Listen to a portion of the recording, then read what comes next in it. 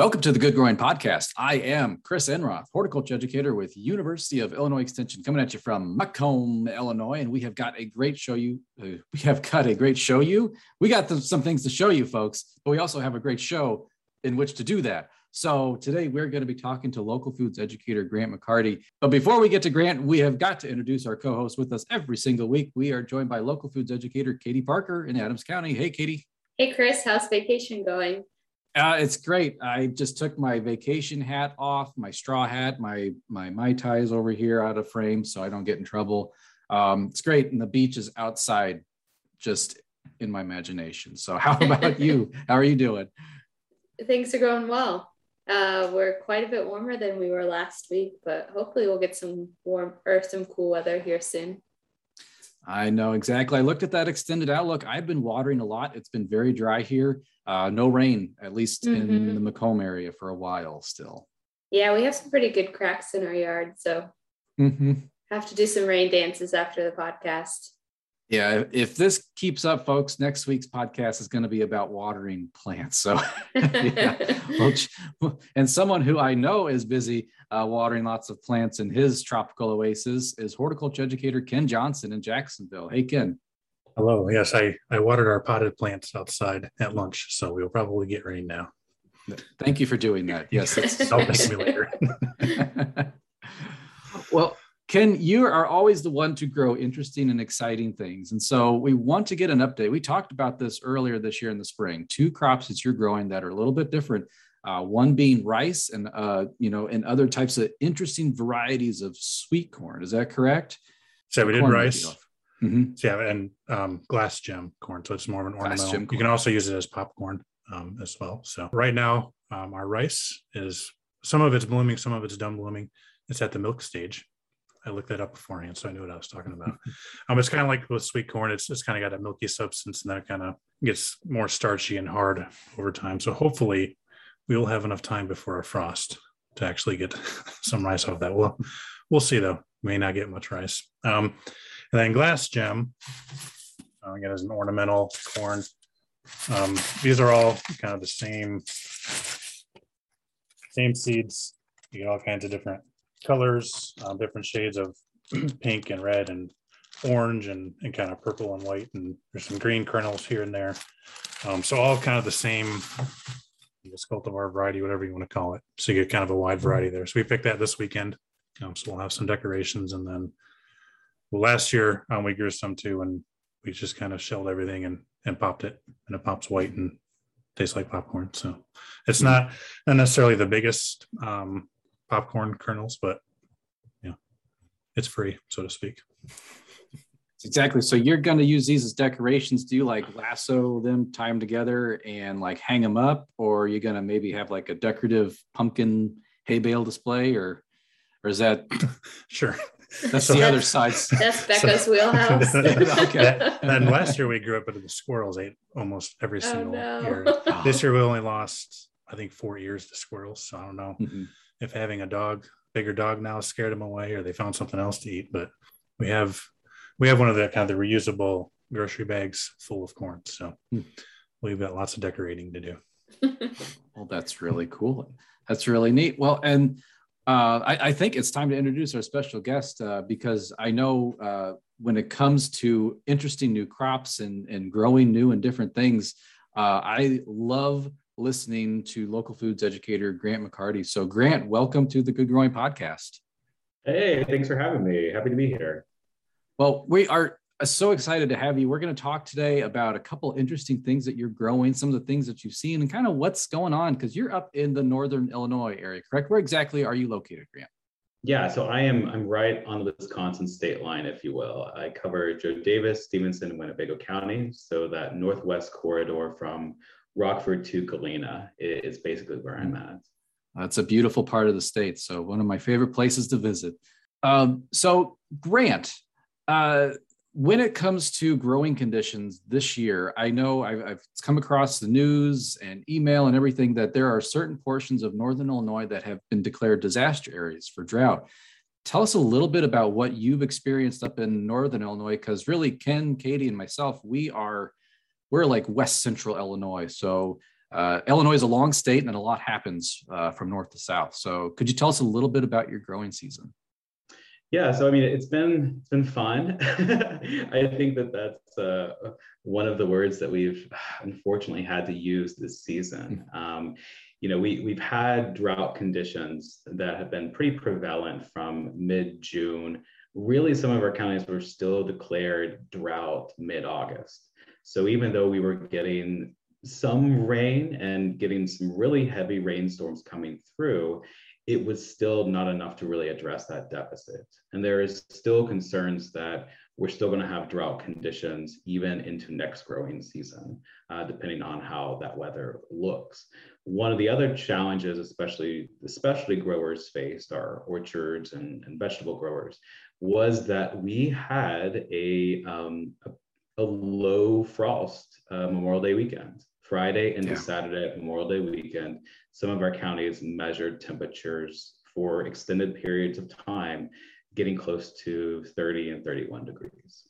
So depending on where certain crops were in their growth, certainly apples, there were some apple losses, some severe apple losses to the point that some orchards are not opening up.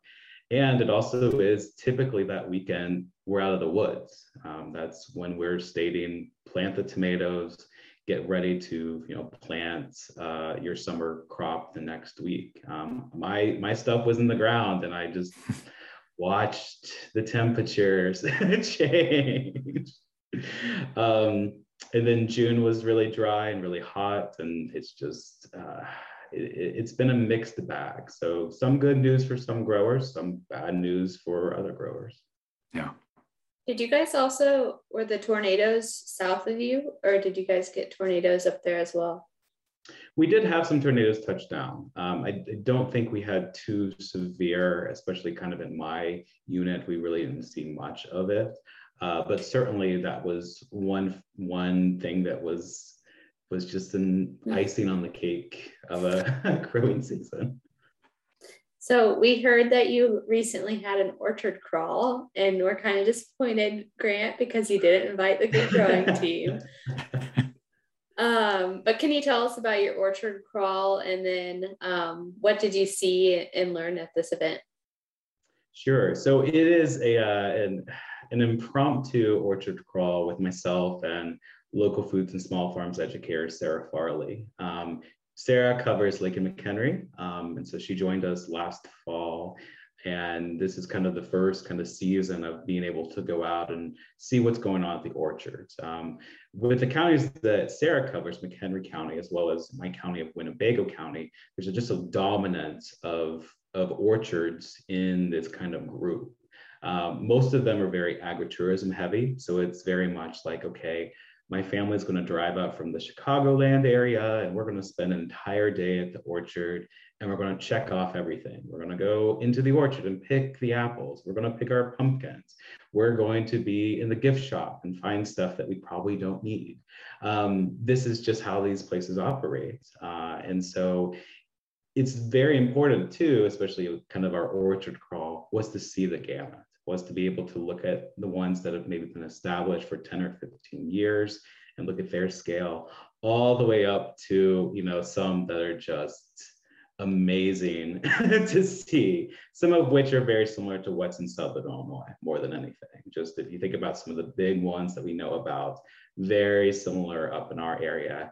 And yet, because of the way that things were last summer, they really changed how they were growing and how they were really selling and marketing this type of experience.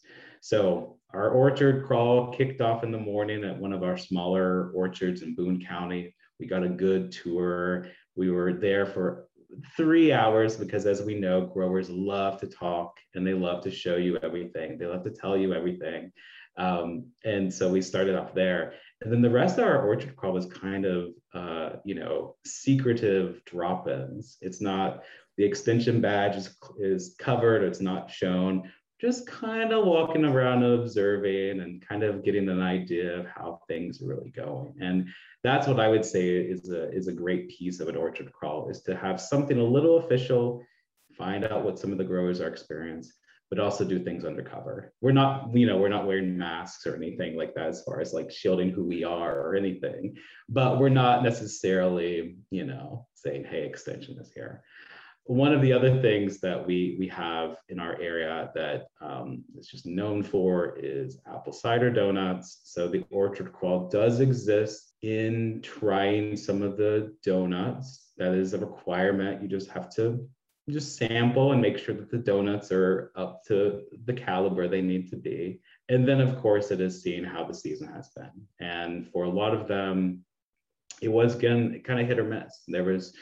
What we really have encountered is that homeowners with backyard orchards have had a great season.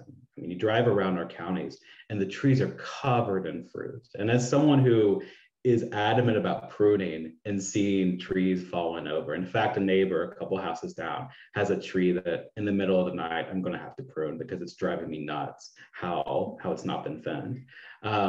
But the homeowners have had wonderful apple season, whereas the commercial growers, just I think based on certain situations, the fruit load has been a little uneven. So I think especially even Honeycrisp, we're expecting some low yields. And that's really based on when it actually is kind of fruiting and flowering in the spring that really impacted that.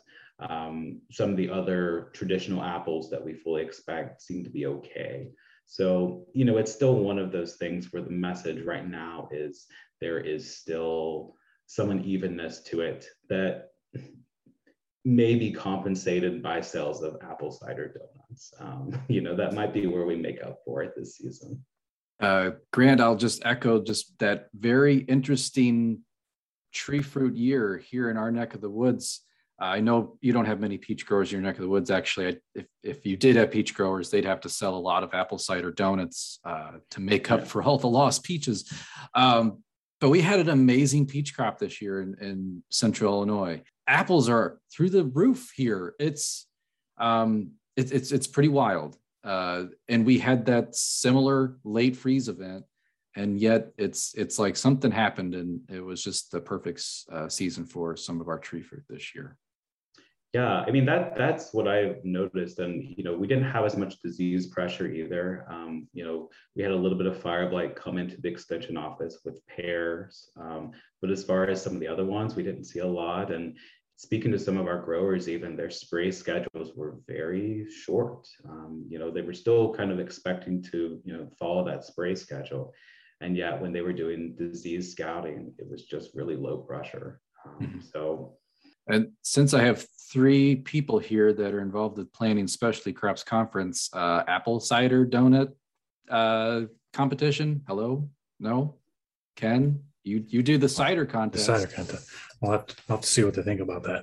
All right. Hey, sign me up as a judge. I'll do it.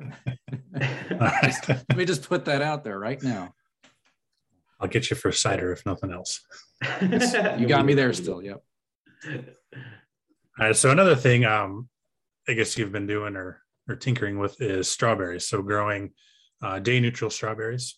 So those are the type of strawberries that people would typically grow in their gardens, or is that kind of something different that are kind of a normal homeowner would normally see?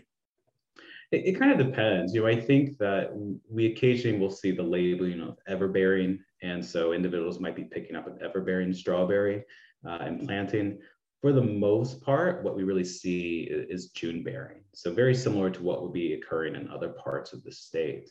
One of the reasons that I wanted to kind of do a little more, use my backyard as an experiment like you do, Ken, like all of us really do, was that day neutrals, there's been a lot of research from Minnesota and kind of other Midwestern growing universities to focus on day neutrals as an annual. So it is that, if you're growing the strawberries, you've planted them in the spring, you're removing all the runners throughout that season. And then it should be yielding realistically end of July all the way to the end of October. And then you take them all right out. So it is into that kind of annual vegetable rotation. And there's been such good research coming out of Minnesota in both kind of field grown day neutrals, high tunnel systems, even kind of those tabletop systems that you see, that I wanted to research it and kind of think a bit more about it because we have a very dominant June-bearing and strawberry industry up here. Some of the biggest ones in the state are up here, and they're all dependent on UPIC operations. And the problem is that they start yielding the end of June. And what we have seen is that it's way too hot, it's very rainy. And if you're depending on people to come out to the farm to pick strawberries, they're not going to come out during that time. So in that regard, my thought here is that day neutrals could shift production over or complement it to be able to kind of get to some of the demands that we really see in strawberry production, which is really what we see sometimes with the other states. And it's just a weird area. In this northern Illinois, McHenry Lake, Boone, Winnebago, all of them, they can use information from Southern Illinois. So the research that Bronwyn is doing and others is doing works great, works really well. They can use information from Minnesota. That works great, that works really well. But we're still in a weird area and we're piecing together parts of it to see what makes the most sense. And that dominant UPIC Chicago market is the major factor we have to think about. And so with that, my experience with day neutrals, which are almost really California varieties, if you will, California, Florida varieties, is that, planting them in the spring, and then they were not irrigated, but they started yielding mid-August. That was kind of their main time. So right now I'm kind of going out and getting like a handful of strawberries every single day from about 30 plants, and they're producing, but it's one of those things of, is this going to fit where these growers need by offering strawberries in September and in October? I don't know. I think that that's the main thing. And we have pursued a specialty crop block grant. We are trying to think about what outreach and education can look like on these day neutrals to see if farmers could utilize it to complement it. I think that there are a lot of benefits in this system. I think that by having an annual strawberry, I think that that's great. You're not having to address that whole year of June bearing for establishment. At the same time, labor is going to be a question, and we have to really think about that labor issue there too. So it's a long answer, but you can kind of tell I'm kind of like, let's see if this will work, because you just look at it and think this should work. And yet, based on 10 feet from where I'm sitting right now, I'm still not sure.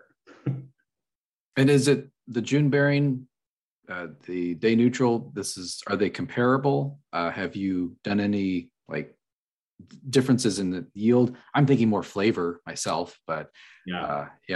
How are they comparing? Should be pretty comparable. And I think that gets back to kind of the dueling budgets, like when you actually would break down what that budget would be. The size is a little bit smaller than I would like it to be. And I think this is the Albion that I'm growing, which has been evaluated from Minnesota to be a really good, flavorful one. And so that then would factor in if you're a strawberry grower of day neutrals in another part of the state, or June bearing, where you just have, they're going into a value-added product or going somewhere different, then size may not be much of an impact. But if it's a UPIC system where they're trying to get the biggest berry, that could be kind of the major concern. And that's at least what I'm noticing right now, is that flavor, I find, is pretty similar. The size is the question right now. So you're just trying the one variety, or do you have multiple you're trying? I've got Seascape and I've got Albion, and those were the two that were endorsed from Minnesota. So I wanted to see how both of them look, and realistically, I find that both of them are pretty similar. And, the main labor each week is, I'm having to hand irrigate. I don't have a drip line set up. So realistically, if you were field grown, you would drip irrigate. And then it's runner removal of all the runners, because we're wanting them to stay really compact. We're not wanting the energy to go different locations to create a matted system. So it is kind of going through every couple of days and removing them, removing those runners. Are you cutting those by hand, or are you running a tiller down the middle, or? I'm cutting them by hand, just with some clippers. I don't find that they all reveal at the same time, which would be great, right? If they just all spread out and just go straight through. So at this stage, it's just a lot of like hand removal. And I think that that's what I find to be kind of the biggest labor issue at this point, is going to be the runner management. And then Grant, there is another kind of new crop that you're looking at here, and that is growing table and wine grapes. Now, I'm confused about the difference between these two types because, I mean, I guess it's pretty obvious, right? You drink one and you eat the other. So, but could maybe help me out and explain just the difference between the two, and kind of why are you looking into these? So you're exactly right. I mean, it is that, okay, if I'm going through a Stark Brothers catalog or any other company to order fruit, you're going to find little designations to say this is table grape, this is wine grape. And the idea with table grape, of course, is that I'm going to be eating these fresh. I might be able to get away with making them into jams, jellies, or juice even, but they're not going to have that maybe sugar content that I really need if I'm going to be making them into wine grapes. You know, wine grapes being something that it's going to be really designed for use of wine. It's also going to be designed for different types of wine. I mean, that's something you have to even factor more into, which, you know, as me and my family, I was just like, we got space, let's put out some grapes. And then it's like, well, I chose this white grape, so I can only make Bordeaux. I don't know. I don't know my wines. Who knows if that was a white wine or not, but that's what I'm stuck with, right? Compared to maybe hops or some of those other things where you could utilize the cones in different ways to make different beers or brews. Wine grapes are a little narrow and they're more narrow. The way that I tend to approach my backyard garden too is I'm always thinking of, we live in Northern Illinois. Like that's where I live. Like, I want to try Wisconsin varieties, Minnesota varieties to see how these really perform, so that then if we have individuals approaching our extension office asking about these different things, we can be able to adequately talk about some of these varieties, especially as so many of our neighbors are still doing robust varietal trials. It's really important for us to be able to think about that with some of the ones in our backyard, to be able to then say like, well, you know, this is what we would recommend for you based on what our neighbors are saying and based on what they see. So the ones that have been chosen are all coming from Wisconsin breeding programs. This is St. Teresa, this is Edelweiss. It's all kind of, I forget the guy's name. His first name is Elmer. You don't forget a name like Elmer, I don't feel like. But he is he's done a lot of the grape variety breeding for the upper Midwest. And there's a wonderful guide from Iowa State, of all places, that is really kind of a detailed approach to all the different grape varieties out there that are really great for the Midwest. And so that was kind of my Bible to start off with as I decided to think about what grapes we wanted to grow. So we'll see, you know, they were planted in the spring. As we know, with grapes, it's just so much growth. And this year, it's going to take 3 years for them to get into kind of a good place as far as we think of like a good kind of cordon system and a trellis system. So this year it's taken flimsy tomato cages and just sticking them on on top of them.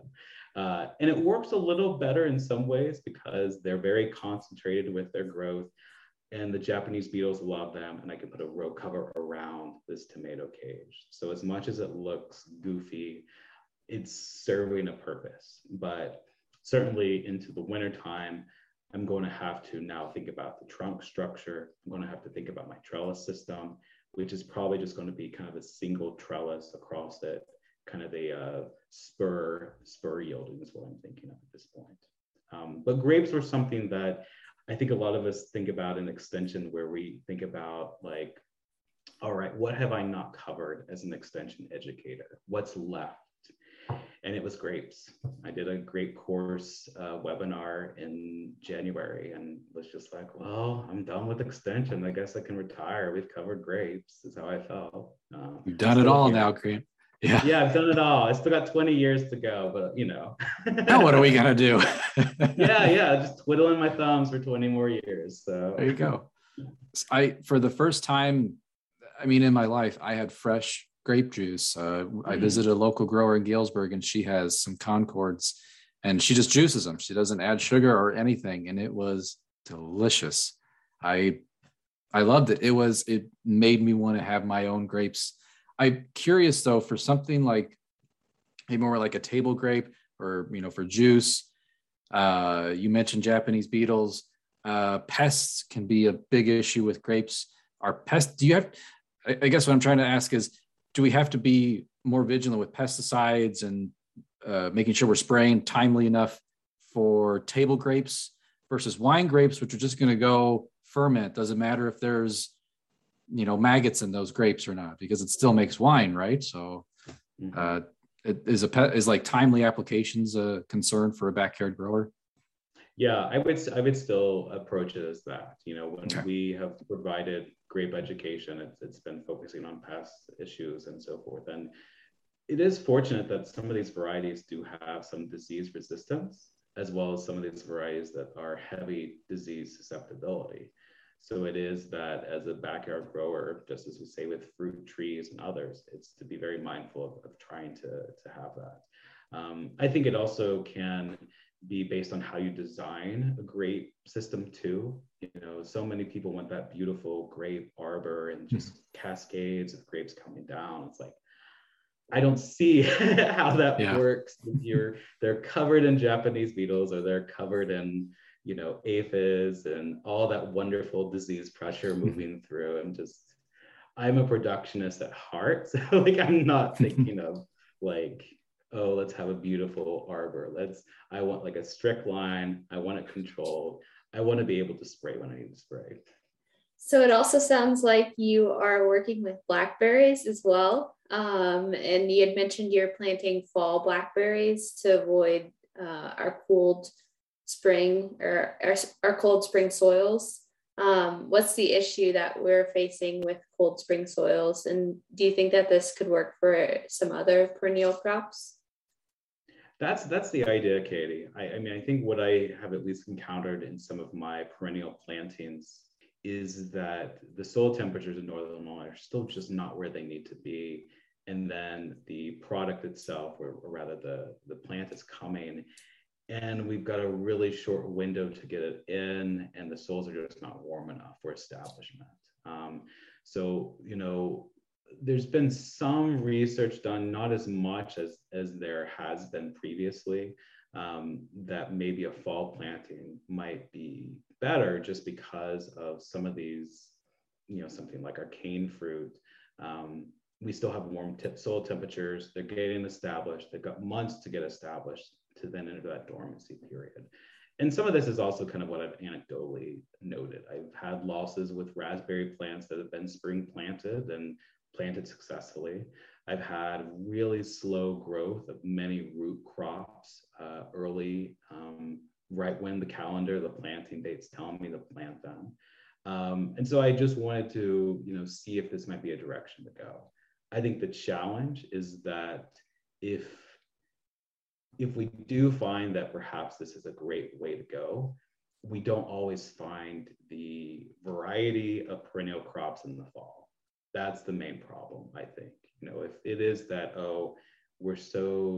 the companies we would be purchasing from just don't have these. So it is that I can't put out an orchard in the fall because they're not available. And we would still probably not suggest that either, just because it's going to be better in the summertime.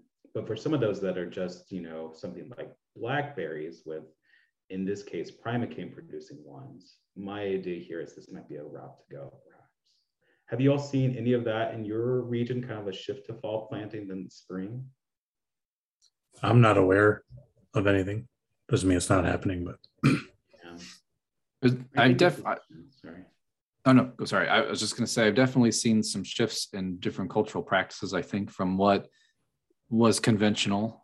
It seems like we're very much in a spring planting mindset. We see the corn and beans getting planted then, and we think, hey, it's time to plant whatever. But I think I'm seeing a shift in different practices.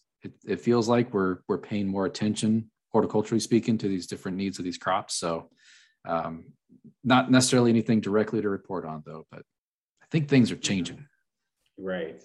Yeah. And I think that's kind of, at least my thought there is, to be kind of a little more mindful of it. But at the same time, it's like, if you're trying to find some of these right now, it's going to be very difficult. And it's a very tight window too. I think that's the other challenge we run into. Realistically, the first frost in our area is coming mid-October. It's not here yet, but we're a month away. We have seen warmer Novembers. We have encountered even some warmer Decembers where we haven't had as much snow on the ground. But we still have to be kind of mindful of one off year doesn't mean every year is off. Right. Like the December a few years ago when the garlic was about yay high, it was like, oh no, this is not good. So Grant, that was a lot of great information. I always love talking to you because it makes me want to go. Now I have to go figure out day neutral strawberries. I got to find a spot for grapes in the backyard here. So Grant, it's always a pleasure to speak with you. Thank you so much for being here today. Yeah, thank you for having me. More than happy to be here with you all. Well, the Good Growing Podcast is produced by Wendy Ferguson, edited by me, Chris Enroth. A big thanks goes to Katie Parker, Ken Johnson for being with us every single week. Thank you, Katie and Ken. Yeah, thank you, Grant, for joining us. You provided us with a lot of cool new crops that we can try out, or some different planting techniques. And Ken and Chris, it's always a pleasure to see you guys. Yes, thank you, Grant. We got some more things to add to my list of things to put in the garden. And Chris and Katie, as always, thanks. Let's do this again next week. Oh, we shall do this again next week. If it doesn't rain soon, folks, it's going to be all about drought watering our plants. So listeners, thank you for doing what you do best, and that is listening, or if you're watching us on YouTube, watching. And as always, keep on growing.